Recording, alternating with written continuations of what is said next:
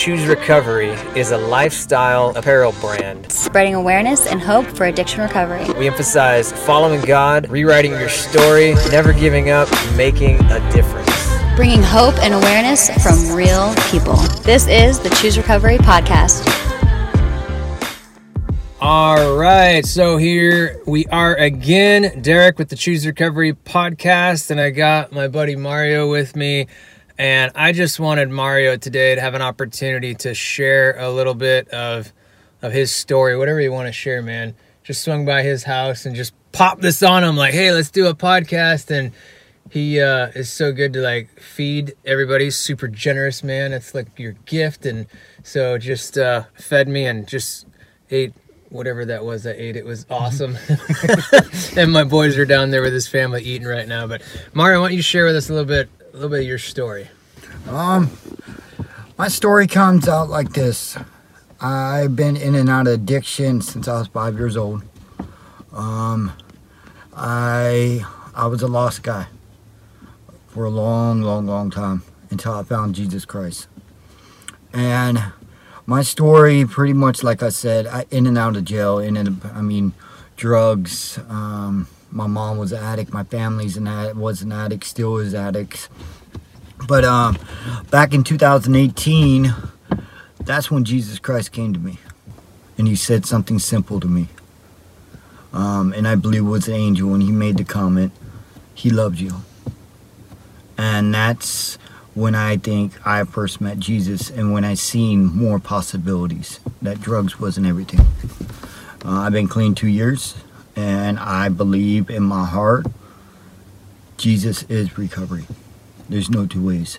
For me, personally, I couldn't be in recovery without Jesus. That's my nutshell of it all, to be honest with you. Yeah, and it's just cool hearing, getting to know you, man, and seeing what God has done in your life, and just thinking back about the stories you shared with me. Just all the times, man, homeless on the streets and stuff, and living out of a dumpster, and all of that is a part of your journey. Mm-hmm. And God has really used that to shape you for your heart of compassion today, for those that are still out there struggling with an addiction or struggling, homeless, those sorts of things. To the very way that you and your wife open your home to people and feed people just on the fly and all that, man, it's really, really cool. And give a little backdraft before I got clean, like the brother Derek was saying. I paced on being on the streets off and on for a long time. And at my end, I got 2 years clean, but my end, I was eating out of the dumpsters. I didn't shower months. I would have PCs all over me. Always looking out, who's going to come at me. But at my end of my draw, I remember September 11th,